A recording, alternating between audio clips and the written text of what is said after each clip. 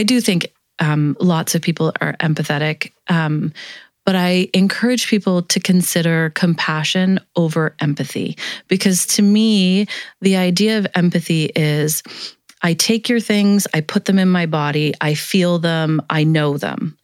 Whereas compassion is I see your things and I honor your things, but they're still your things and I'm not putting them in my body. Welcome to Let's Not Sugarcoat It, a podcast about the real, raw, and unfiltered side of motherhood. We're your hosts, Bella, Alex, and Amy. Let's get into it, ladies. Hey, today we have Jen Bishop in studio. I'm so excited. I learn something new every time I get in her presence. Jen Bishop is an intuitive healer who is trained in homeopathy and Reiki. She owns and operates Joyful Healing, where her approach to healing concentrates on a mind, body, and spirit connection, understanding that our bodies only have one way to communicate with us, and that is through symptoms. The greater awareness we have of ourselves and our bodies, the easier it is to heal. Jen is a gentle, loving, and compassionate healer who cares for her patients in a truly unique way, providing guidance and support along their journeys to better health. Jen also runs incredible online and in-person women's groups where she facilitates connections, growth, and awareness on your spiritual journey. In 2019, she co-wrote Rainbow of Awareness, a guide to social, emotional learning and awareness in the classroom. Jen lives in Kelowna, BC with her amazing husband and 3 children. Welcome, Jen. Thank you. I'm so happy to be here. Not as happy as I am. So Jen, you are amazing in my eyes. And as I did say, I learn something new every time I'm with you. And I'm fascinated by all that is in your head.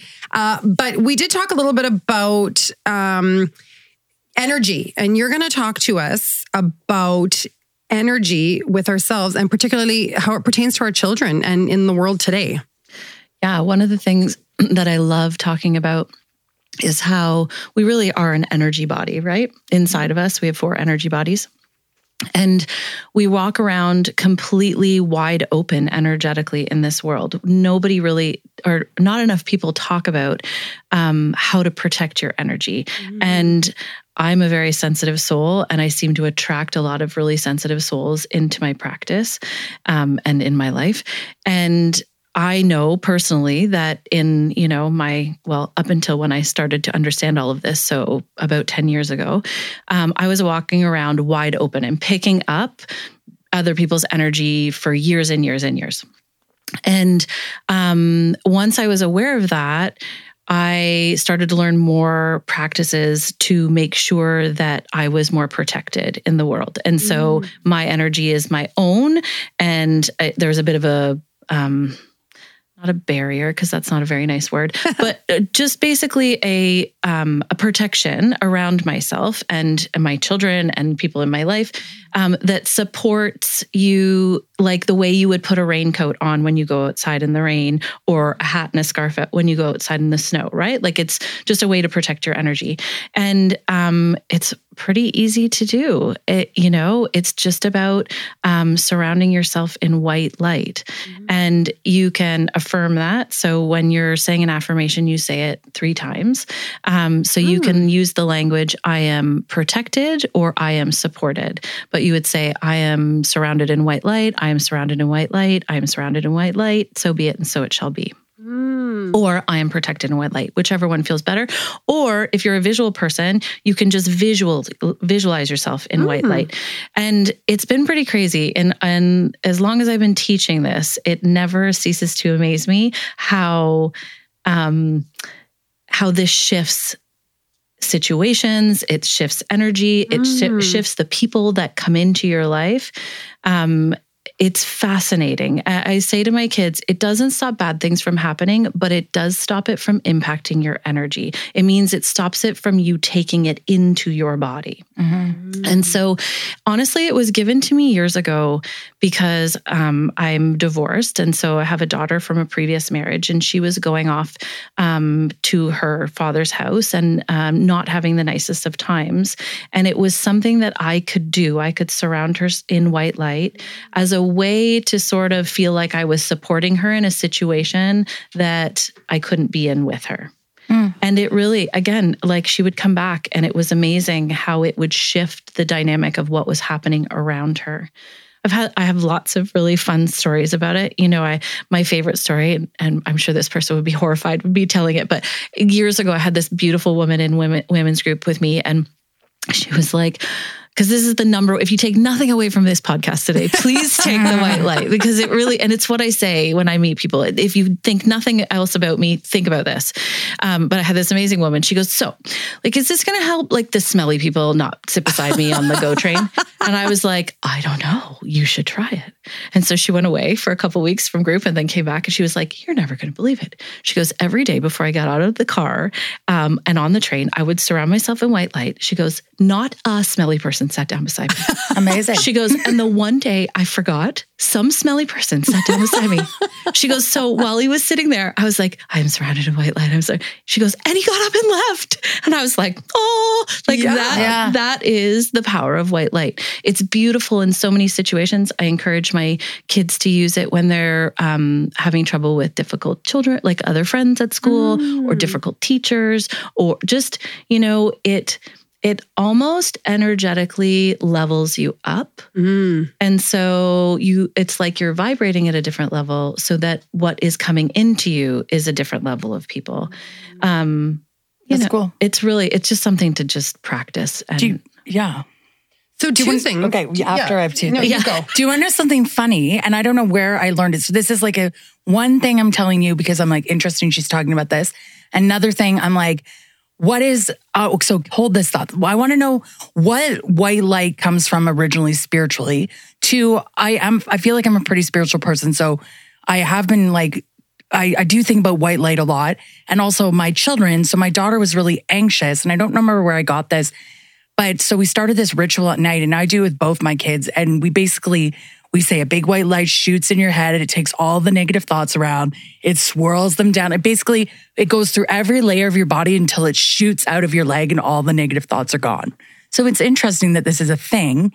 And I must have learned some part of that somewhere, but I just want to know, why spiritually is white light? Is it just like a really cleansing? Good question. Yes. I mean, ultimately, it's the energy of all beings, right? Like I have this idea that I often say is that we come in as light. And when we're born, we're pure light. And then all of our experience, all of our parents, our family, like that's the stuff that ends up sort of dimming the light in some situations. Sometimes it doesn't. But then most of our life moving forward, like once you go out on your own, is about you finding your light and coming back to the fullness of who you are. So technically, I learned about this white light protection when I learned Reiki and when I was attuned to Reiki level 1. And so it is the light of the universe, of God, of whoever you want to call it. It is their light. And so her light, how about it is her light? Yeah. So I think it's really, really powerful. And I've been teaching this now for like 5 or 6 years and sharing it with patients for longer than that. And it is like, I joke that I'll do it with family members where I'm like, make sure I'm surrounded before I go into a family function. And then the shit show is happening over here and I'm in another room, right? Like it's really just a fun practice. I even do it in the line at the grocery store when because I pick up on a lot of things and somebody's bitching in the line behind me and I'm literally standing there like I'm protected by white light. That's awesome. Because, I also seem to have this energy that people want to just tell me all of their things. Yeah. And I just want to create space between me and their things. Yeah. Yeah. So, That's cool. It is. It's really nice. Even in conflict, it's a beautiful opportunity too, right? Like if you're fighting with somebody or in an argument with somebody, put your white light on and see what happens. That's cool. Okay. So it sounds like you're doing it often throughout the day is what I was going to ask. It's like, it's not a one and done in the morning and you're good to go. I think it's all intentional. I think if you are intentional enough with it, I do it in my practice. And so if I'm seeing people all day long, I'm not necessarily doing it in between, but if at any point during my day, like I said, I'm at the grocery store and all of a sudden, like there's, maybe negativity or things that I'm sort of picking up on, I then am immediately like, oh yeah, no, that doesn't belong to me. I'm just going to make sure I'm protected in that. Yeah. So yes, it could be all day long. It's whatever you feel you need. Yeah. Yeah. So you feel like the majority of people, and maybe that's shifting a little bit, but we're just walking around taking on everybody's. Yeah. Yeah. Which I think that's like empath is a word that's thrown around a lot now. And so that's probably everyone's an empath, really. Yeah. And I have some ideas about that as well. I'd love Share to hear them. I encourage, like, I appreciate, I feel like, I do think lots of people are empathetic. But I encourage people to consider compassion over empathy, because to me, the idea of empathy is I take your things, I put them in my body, I feel them, I know them. Whereas compassion is I see your things and I honor your things, but they're still your things and I'm not putting them in my body. I like that. Not that I'm going to stop people from being empathetic, but it just comes back to that concept of the awareness of knowing what to do with that. And if you're really empathetic, because I think a lot of children are too, right? And they have no concept of what to do with that kind of stuff, then they literally are putting people's things in their body and then they're not necessarily letting them go. Your like white light of like releasing things is like, even to add a little something to that, I would say the language of to release things that don't belong to me and don't serve my greater and highest good. Oh yeah, that's because good. it isn't really necessarily about like, let's get rid of all the negative things, but it is, let's get rid of things that aren't mine. Yeah, that don't serve me and aren't mine. Yeah, that's good. See what I mean? I'm just blown away every time. She's so good. Okay, so tell me also, I'm always fascinated. You talk in great length about the chakras and our chakra system. Yes. Tell me about that. Yeah. So I love the chakras. So quick version, not to give too much backstory, but I went to school to be a homeopath. And then I actually found Reiki for myself. I had an amazing teacher, an amazing friend that I still work with. And she was like, you should do level 1. And I was like, okay. And like she said, for yourself and for your family. And I was like, okay, that's great. And I had huge like epiphanies and awakenings with level 1 and new sensitivities and new awareness. And then so as I was going through school to be a homeopath, then she was like, you should do level 2. It'll be really good for your patients. You can send distant healing to people if they need it. I'm like, okay, great. And then I went on and I did my level 3 right before I finished school. And she was like, well, you're going to use this in your practice. And I was like, what? Why? Like, you're so good at this. Why would I do this? Yeah. And she was like, no, you need to do this. This needs to be part of your practice. So it wasn't my intention originally, but it has been mind-blowing because the balance between homeopathy, which is energy medicine, and Reiki, which is energy healing, has kind of blown up my awareness on how our energy body, but our physical body works. And everything manifests from our energy body. Every single thing. And so to have a better awareness of the basic 7 energy centers or the 7 chakras in the body can create a beautiful new awareness of not only your physical body, but your emotional body, your spiritual body as well. And so the book we wrote, Rainbow of Awareness, my girlfriend Eve DeLisi and I wrote it. She's been a teacher for 20 plus years and I brought the energy part to it. And we don't talk about them as chakras, but that's why it's called the Rainbow of Awareness, because it literally is the 7 chakras. And basically there is awareness in every chakra and how it relates. And I love this game with regards to kids, and I'll tell you why, but I think I'll just go through the 7 chakras so that everybody sort of has an idea first. So we literally are a rainbow from feet to head. So at our feet is our root chakra that goes to the bottom of our sacrum. Oh, I did not know that. Yeah. And that is our, so it's our root chakra. It has to do with grounding, balance, safety, security. Yeah. And I'm just going to keep going. So the root chakra, and then the sacral chakra is basically from the bottom of your sacrum to just below your belly button. And it is about how you feel about yourself, how you feel other people see you. It is gut instinct lives there. It is like pretty heavily tied to our purpose in life, our career, all kind of lives in that area. The next one, so that was orange. The next one is yellow, which is our emotional chakra or our solar plexus chakra, it's called. And it literally is all the emotions, happiness, sadness, fear, anger, joy, all of the things are in that area. And then we have our heart chakra, which is obviously at our heart. That was yellow. This is green. Heart is green. And the heart chakra has to do with giving and receiving. And it's not good enough to just be a good giver and not a good receiver. And I know as moms and as women, we often stink at receiving, but we're really good at giving. And so it's important to be practiced at receiving as well for many things in life. And then our throat chakra is in our throat, and it is the color blue. And it has to do with speaking our truth, advocating for yourself, talking about how you feel. Yeah. Indigo is our third eye, which really has to do with our intuition, but also it's about how you interpret metaphors, because so much of our intuition is tied to a metaphor.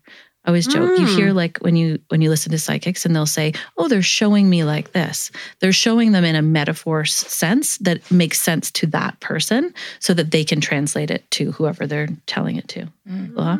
And then purple is your crown chakra, which has to do with connection to God, source, the universe, whatever you want to call it, and also connection to other people. Interesting. So the reason that I find all of this very fascinating is because if you think of some of your physical things that you have going on in your body and which chakra they lie in, there usually is a correlation between the chakra and also the symptom. So as an example, if I use the throat chakra, if you were somebody or your kids were somebody that had a lot of throat illness like strep throat, sore throats, coughing, that could be an issue to do with not speaking their truth. So I'll just kind of go along a little bit. So root chakra, because it has to do with being grounded, and ways to be grounded are obviously being outside. Like living in Kelowna is a beautiful place to practice being grounded, but you can do it anywhere. But feet on the earth, walking in nature. Deep breathing is really grounding. Feeling safe and secure is really tied to being grounded. And when we're not grounded, we feel very anxious and antsy and all over the place, and making decisions is very hard. In our sacral chakra, like symptoms could be anything from like things like Crohn's, colitis, but also for women and young girls, like really heavy, hard periods, lots of pain, discomfort. That all is tied to that chakra. And so it's like considering just my goal is always just to create more awareness in people. Yeah. And so you could go through every chakra and tie different symptoms to them. But my favorite game with the chakra, especially when it relates to children, is finding out what somebody's favorite color is. Ooh. So, Amy, what's your favorite color? My favorite color is, I would have to say like a pink, but like an orangey pink. Okay, good. Yeah. Alex? Okay, so like for 20 years, my favorite color was red, but over the last couple of years, it's more like a blue, like a turquoise or a blue. Love it. Hey, me and you, same. So yeah, red. I love red, but mine was turquoise for years. And I have a lot of things in my house that are turquoise because I do love that color, but it's shifted recently to green. So usually your favorite color is the chakra you need the most work on. Interesting. It really actually is fascinating. Oh my gosh. And when I've done a variety of workshops for kids and in schools, and I have them come and we would have blocks, like all 7 different color blocks, and then they would come and pick their favorite color or just pick the block that they wanted or that resonated with them. And then we would put them into groups. And so fascinating. As an example, the root chakra, which is about being grounded, there was a huge group at this one school that I did it at, and kids that have the favorite color red usually have issues with focus, have things like ADD and ADHD. They're kind of all over the place. They likely have things going on with safety and security, and making decisions can be really, really hard. And it was really cool because as I was kind of saying some of these things, these kids are like, how do you know these things?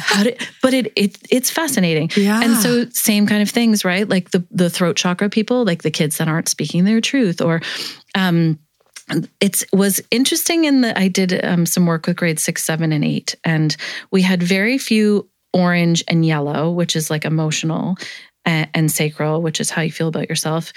A few green, but mostly blue, red, and purple. So higher. Yeah, but also pretty fascinating at how like the types of kids that are coming through these days, right? Yeah. Purple is about connection. And I always talk about my son's favorite color is purple. And during COVID, like we were in Ontario, so COVID was pretty intense. We weren't in school for a couple of years. And finally, when he was able to see his friends, I'll never forget, he went out, they went biking for 3 hours and he came home and he just sobbed and sobbed. And I was like, what's wrong? And he said, oh my goodness, I forgot how much I missed my friends. And I was like, so connection for somebody whose favorite color is purple is so important, right? So being isolated and not having connection with people is very damaging to him at this time. Yeah. Anyways, like I could go on and on for all the things, but okay, but pink, you said pink. So pink is. But I was just going to say, it's funny you say that because I like, if I had to choose my favorite color is pink, but I am drawn to purple. Like purple draws me in. And a lot of times if I'm doing things like, you know, I'll use a purple pen for things and so purple would be a predominant color. And I remember a phase in high school or junior high when I decided everything had to be purple. And I remember going shopping with my mom and she said to the sales lady, apparently it's got to be purple. So take it back. Like everything's got to be purple. I was on, and I don't just all of a sudden it had to be purple. So it's so interesting you say that. And that was like grade 7 or 8 probably. Right? I love it. And so, you know, it's really like we're probably all working on our chakras on a regular basis. It isn't always just one versus another one. Right. But typically when it's predominant, it's your favorite color, or you're decorating your house with a specific color or whatever. That is the one that is needing some more love. Pink, which is not in any that I said, actually has to do with self-love. See? Yeah. And it's interesting that little girls' favorite colors, whether it's society-based or not, usually is pink. And it all has to do with self-love, which is so lovely to think about, right? Yeah. Yeah. And I just want to make sure I've covered it for anybody that's listening with their kids. Like if somebody's favorite color is yellow, right? That's emotion. So often when somebody's color is yellow, it really is about expressing their emotions, all of their emotions. And it doesn't necessarily have to be like spoken through your throat or through your voice, but it is about being able to share all of your emotions.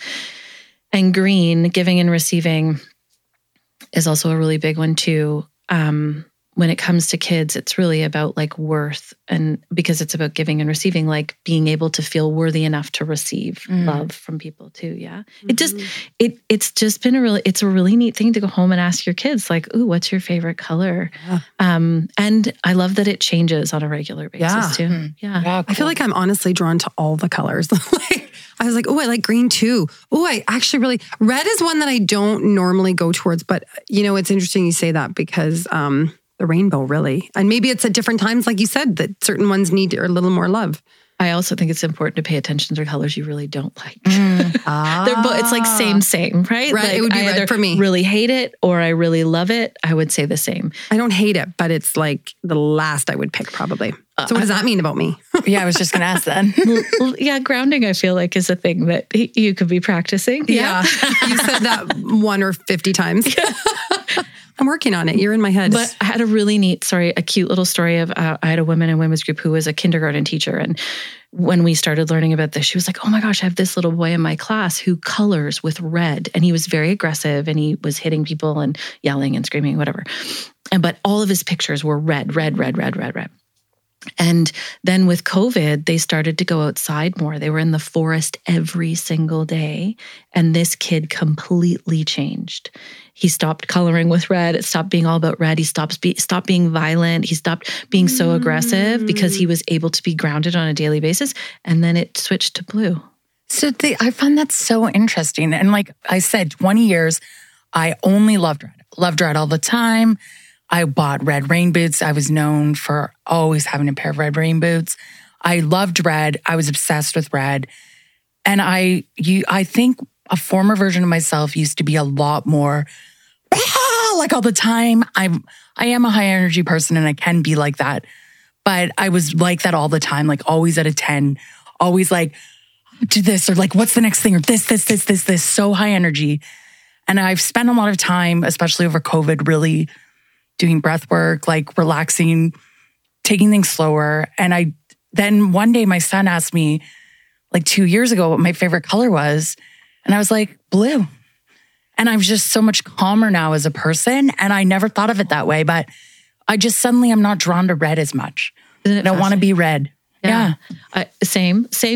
Like all of the things. So I feel like I grew up in a pretty intense household, a lot of fear-based thing. Like, I grew up in the 70s and 80s and it was like everything was about fear, right? And I felt like I held it in my body. And it's very common, like because the concept is like chakras are energy, right?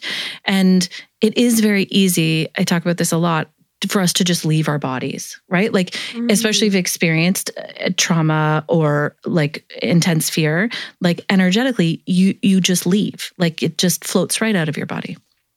And so that's always my, like, to think back, to come back into your body, to be grounded, to be rooted, to be balanced. Like everything is easier when there's the flow of all of the chakras.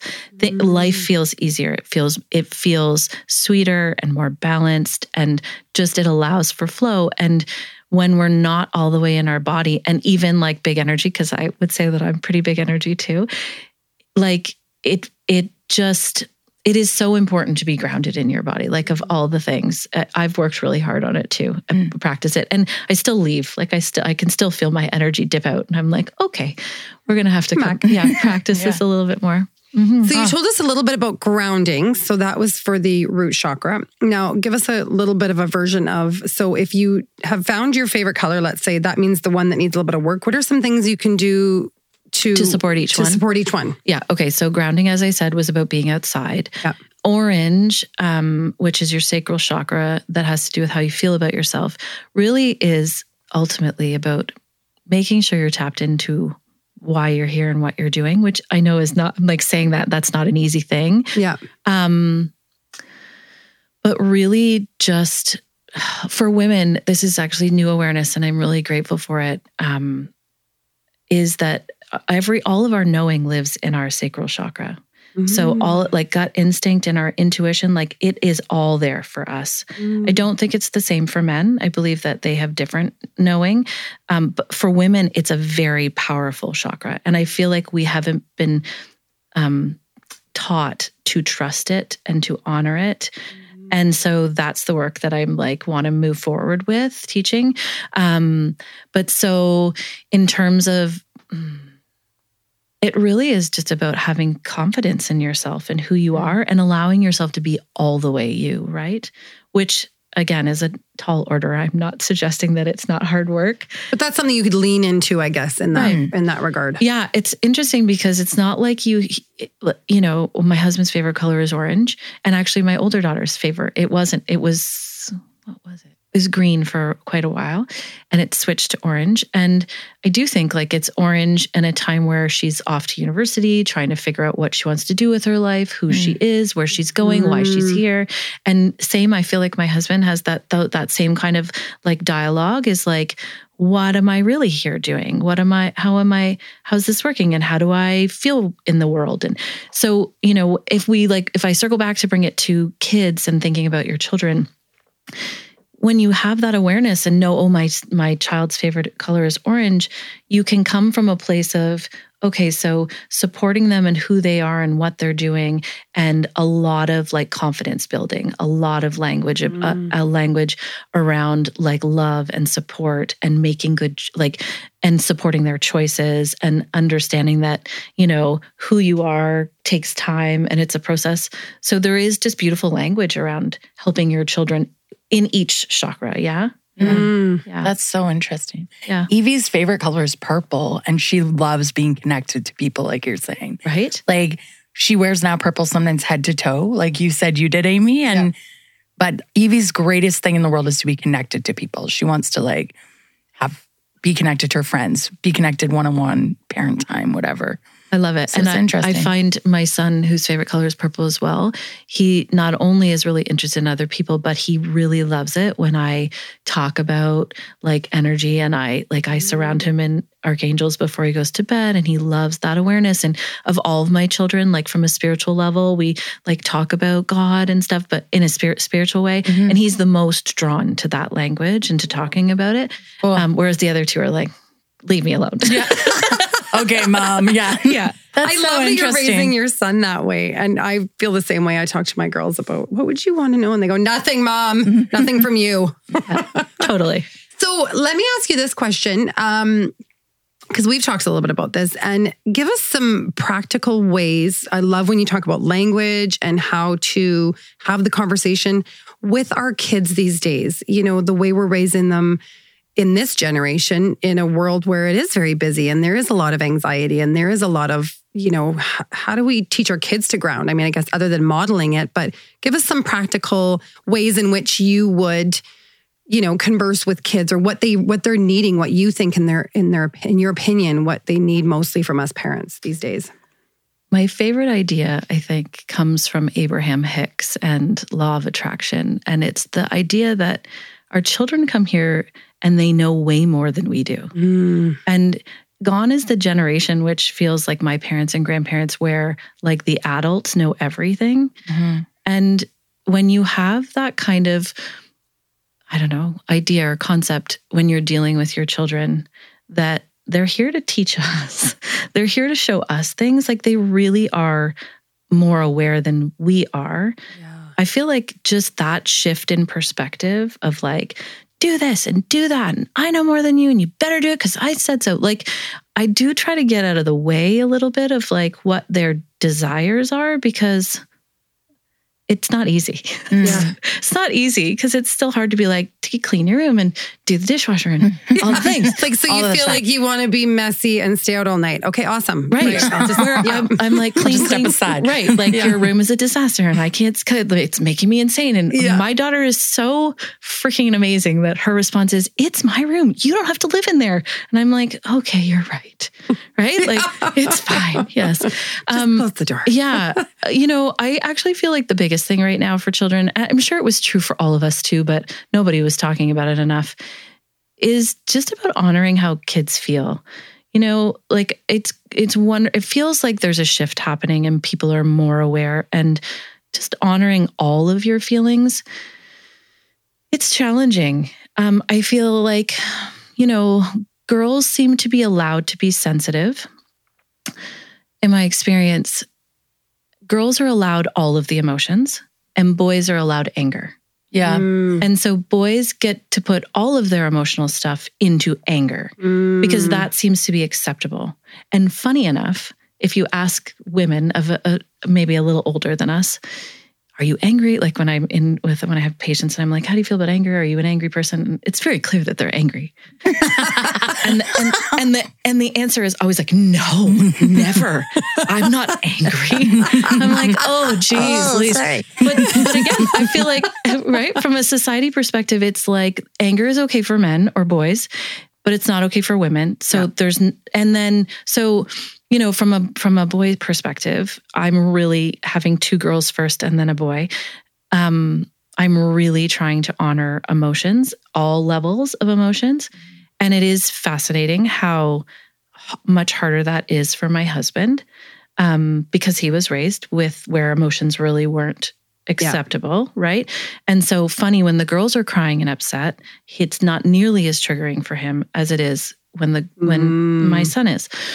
And the same thing. Yeah. And it's, I mean, we're working on it. Like it's good awareness. And, but it is about like, how do we allow these children to express all of their emotions, and that there isn't anything wrong with any of them. Right. Mm-hmm.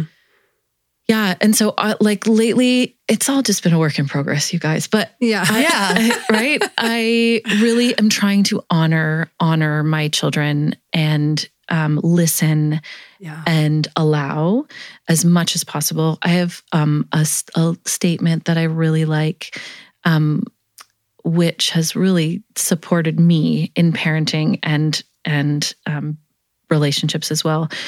When someone comes to you with a problem, when your children come to you and they're like, I have a lot of really wonderfully dramatic children in the most amazing way. And they come to you with their big, like, which feels so overwhelming. And our immediate instinct, at least mine, is to, how can I fix this for you? How can I make this better for you? And I realized, so two things. one, when you experience something like that, whether it be a child or a friendship or a parent or whatever part of your relationship, somebody comes to you with their information, the key energetically and in general is to not pick them up and put them on your back. Because you are not doing service to yourself or to them if you take away their lessons in life. Because we're all here to learn why we're here, what we're doing, learn the things we need to do, and then, evolve. Peace out. Yeah. And so, but I think I spent a lot of my life just picking people up and like tossing them onto my back and carrying them around, right? And what I've learned and seen in practice and in life is that when you don't listen, when you're given something over and over and over, and the universe is giving you something over and over and over again, and then people like me pick it up and hold it for you, eventually the universe is going to give it to you in a really big way. And that way can be catastrophic and horrible, right? And I don't want to be responsible for doing that for anybody. So as soon as I understood that like, even for the purpose of this conversation, my children, I need them to experience their own stuff, and for me not to pick them up and put them on my back. And so the language that I heard somewhere and picked up was when they come to me with something intense or anything really, my response is always, how can I support you? That's nice. That's all. Yeah. I'm also practicing more, honoring, mirroring, telling them I see them and hear them and how hard it must be. But how can I support you? Because when you use that language, it actually puts the onus back on the person to figure out what it is that they need. And then if they come back and say, oh, I really just need a hug, or I really just need you to listen, but then it works so beautifully both ways, because it helps me understand what it is that they would like from me. And it actually puts it on them to figure out what it is that they do need in their body or mental, emotional, or whatever they're feeling in that moment. I like that. And it works beautifully in relationships too, because, I have an amazing husband, but he loves to fix all the things. And so we practice this language so much. And I can tell you, honestly, when he used it against me, I was like, oh, Wait a minute. But at least he's listening. But yeah, exactly. But often we don't know the answer. And so it does really come back to you figuring out what it is that you need in order to feel better. Right? Which is just so lovely. So that is so nice. I like that. I love how you said that too. I've heard that metaphor before. First you get the whisper, and then you get the 2x4, and then you get the brick, and then you get the train, right? Yeah. So I've never heard it that way, where you're robbing somebody of the 2x4 and the whisper. Right. Like you're taking them right to train, right? Right. So I love that so much. Talk to me a little bit too about, you kind of talked a little bit about leaning in, but symptoms and what they mean in our body. And I guess that's part of inviting people to really pay attention to their own and what they need. But tell us a little bit about, that's your homeopathy. I have a quote. I have a quote in my office that says, "Are you listening when your body whispers, or do you wait till it's screaming and yelling at you?" Right. And our physical body, like I'm very guilty of this as well, but we don't honor our physical body in a way, like it's just such an amazing thing, right? Yeah. And actually, I was listening to a podcast recently where she calls her body her. So she is a really amazing thing. Sure, whatever. And yeah, with homeopathy, so it's such a beautiful medicine. It's been around for 250 years plus. It is solely based on your symptoms and the totality of your symptoms. Basically, we believe that your body is talking to us as a whole. So even if somebody comes in for specific headaches, right? Migraine headaches could be their chief complaint. I still need to know how they're sleeping, how they're pooping, basically what else is happening in their body. And we pick our medicine, you pick the homeopathic remedy based on the totality of symptoms, the symptoms that match the remedy. And I mean, as a homeopath, obviously I love homeopathy, but even with my patient this morning, I even said, it just creates new awareness. Because I always joke when I treat my father, and I'll be like, he says, I have a cough. Can you give me a remedy? I have a cough. And I'm like, okay, well, what's your cough like, Dad? He's like, well, it's a cough. And I'm like, well, that's not helpful. I'm like, is it loose? Is it dry? Is it bad when you lie down? Is it like, we are looking at the entire symptom. And so it's like, somebody will be like, got anything for headaches? I'm like, it doesn't work that way. Like, where's your headache? Is it in the front of your head? Is it in the back of your head? Is it throbbing? Is it pulsating? Is it pounding? Is it like tiny little hammers? Like, we have a medicine that matches all the different symptoms of that. So we've been trained, unfortunately, with medicine to be like, you fit in a box, and here are the things that fit you in a box. And then this box is good for everybody. Yeah. Whereas homeopathy is so individualized. It is not boxes. I don't like boxes. I don't put me in a cage. I don't like people come in with the names of their issues, right? Like, oh, I have arthritis. I'm like, okay, well, that's great. Thanks for the name of it. But where is it in your body? What does it feel like? When is it better? When is it worse? What makes it better? What makes it worse? These are all the things about paying more attention to what's going on, right? And once you experience that once, like, it creates more awareness and also puts you more in tune with your physical body in a really beautiful way. Like, and if you've not read, there's a really amazing book by Louise Hay called, I always butcher what the name of it is, but it's like, you can heal your life or heal your life or something like that. Yeah. Great book. She has a list of symptoms that you can like flip through and say, oh, I have an earache. And she'll tell you what an earache actually represents from a spiritual level. And the mantra you can say to clear it. Yeah. Cause so then it's all your symptoms are tied to emotions. Would you say that? All your symptoms are tied to energy. Okay. Cause energy, I've heard once somebody say like energy is just, oh shit, no, I can't remember. But emotions are just energy in motion. That's what it is, right? And so if we allow whatever the emotion is to go in and out in its own wave, then we're able to deal with it. And when we don't, and tell me if you disagree, but that's when we bottle things up. That's when maybe we turns to substance abuse, all those things, right? Because you're trying to get that emotion out of you, or you don't want to deal with the emotion or feel the pain. We literally the only species on Earth that takes our emotional shit and stuffs it into our body. There's a really cool story that Eckhart Tolle talks about where he sees two birds on a pond, like two ducks on a pond, and they're like fighting and like aggressive. You can see they're like fighting and fighting and fighting. And then all of a sudden, both ducks back up and flap their wings really, really hard. And then they float away peacefully. Oh, wow. And we, as humans, seem to take our things and stuff it into our body. Stuff that creates this energetic density that then from that place creates so much illness and dis-ease, right, in our body. And then that presents in physical ways. It's crazy, so I showed you, and for listeners, obviously, your emotional chakra, which is basically just above your belly buttons to like your rib cage or below your breasts for women. It's interesting because of that stuffing. When I see patients that have stuffed a lot of their emotions and like not talked about it, they often have a lot of like upset stomach, right? Stomach ache and things like that. But the fascinating thing is if it gets so bad, they often end up with acid reflux or heartburn. It's like the shit bubbling up because they're not speaking it out. They're not speaking their truth and they're not letting it out of their body. That's so interesting. Yeah. It's crazy fascinating. I still am like, this is so cool. Yeah. I love what I do. So reflux kind of like you talked a little bit about, give us a couple little, like, so what is a headache sometimes? I know it can be a million things, but is there any sort of like, sometimes this could mean this, and this often represents, something like this will show up like this, like trauma, for instance, which will probably show up very differently for different people. I don't even know if there is a, sometimes can be, but. Yeah, I'll give you a little bit more information. So the other interesting thing is not only do we have the 7 chakras from head to toe, but we also have a male side and a female side. So our male side is on our right side and our female side is on our left side.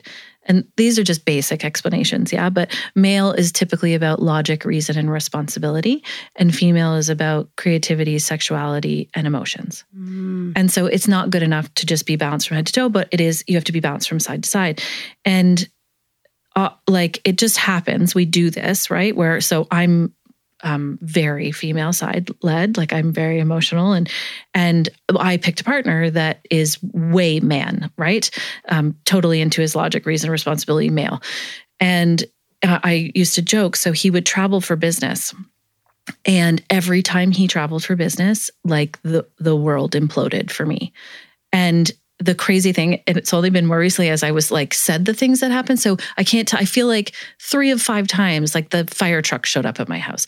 Like it was like stuff that it was the universe going, like what was happening in my body was I was leaning on him for the energy of the male, and then he'd leave, and then I was tipped. Yeah.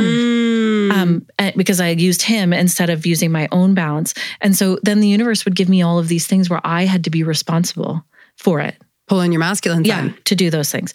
And so it is so fascinating. So, and what happens with symptoms is often symptoms will be all on one side, which is your body tapping to tell you like, oh, hello, you're not balanced. Like you need to come out of this side and get into this side a bit more, right? Or to create more balance in your body.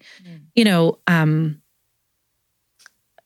example would be like women that I see that are really career driven, right? Like really, and focused on like money and career and all that kind of stuff. They're more in their male side body, and they need to come back into their female, and their divine female really, and like honor how they feel and talk about how they feel and do more creative things that like balance that energy out.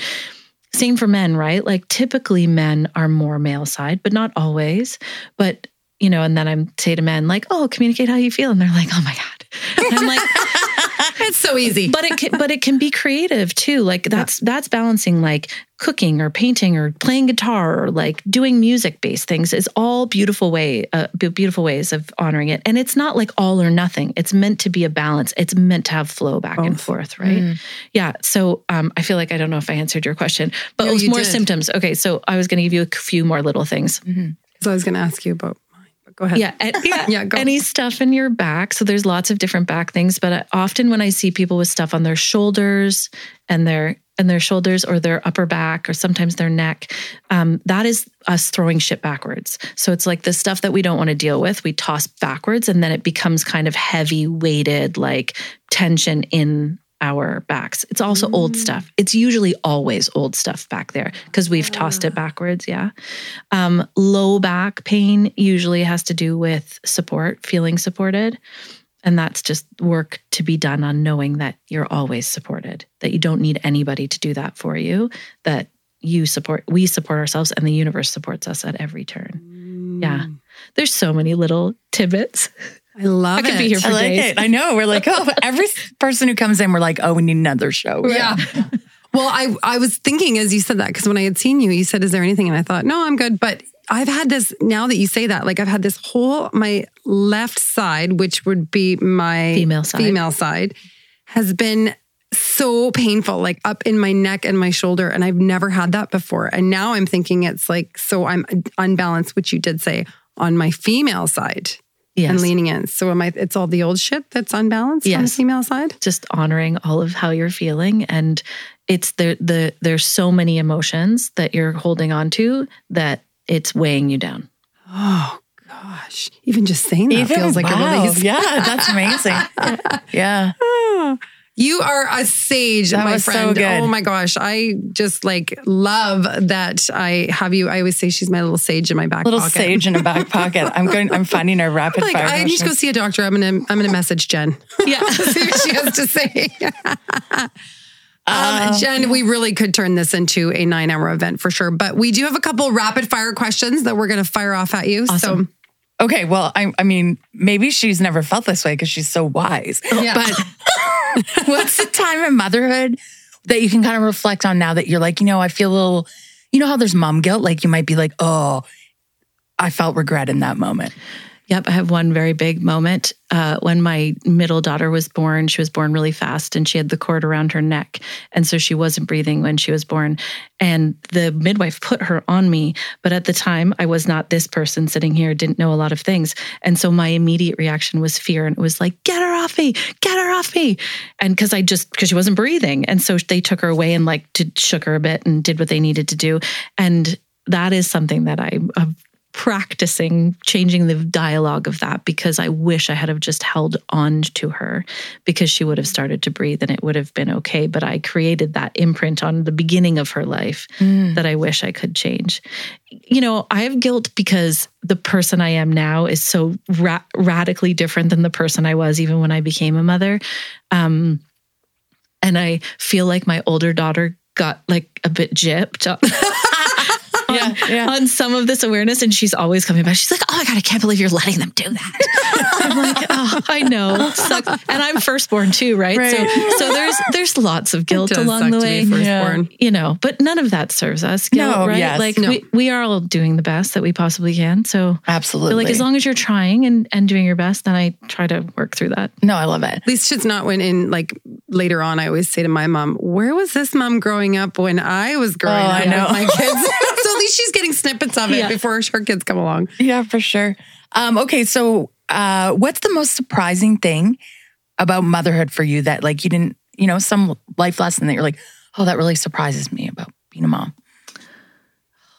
I love how awesome they are. I feel like that's the big thing these days. I really like my kids. Like, I think they're awesome people, and I can't wait to see who they're like, how it's all going to unfold for them. I don't know that, like, I'm sure my parents felt the same way, but they never expressed that to me. That feels surprising. I feel like, just like I said, with that understanding that kids know more than us, that is like new for me. And, I love that concept of like, I'm just here for whatever you're going to show me and teach me. Yeah. I like that. I feel like that's a good question to end on. So and beautiful. I think that's so nice. And I really think it sounds like you really hold and honor space for your kids to be themselves and to be their own people. And I don't know. I love it. So get the hell out of the way. Yeah. Just step back and get the hell out of the way. What do you need? So where can people find you if they want to find you? Oh, thank you for that question. So joyfulhealingjen.com is my website. I work downtown Toronto at Lawrence and Ellis area. Downtown Kelowna. Yeah, but I'm all online, and on Instagram, I'm Joyful Healing Jen. Yeah. Okay. I love it. Well, thank you, Jen, for coming and enlightening us. I'm always enlightened when I'm in your presence. Thank you for having me. This has been so fun. Oh, I think this is going to have to be a 6-part series. It's just you have such like a lovely energy about you. Yes. Thank you. Yes. So yes, thank you. Thanks, you Jen. So much. Have a beautiful day. Thanks so much for listening. Now we want to hear from you. So tell us what's going on in your world. What's working, what's not working, how we can support you. What are some good topics? And don't forget to follow us at Let's Not Sugarcoat It Podcast on Facebook and Instagram. Until next time. Bye. See you.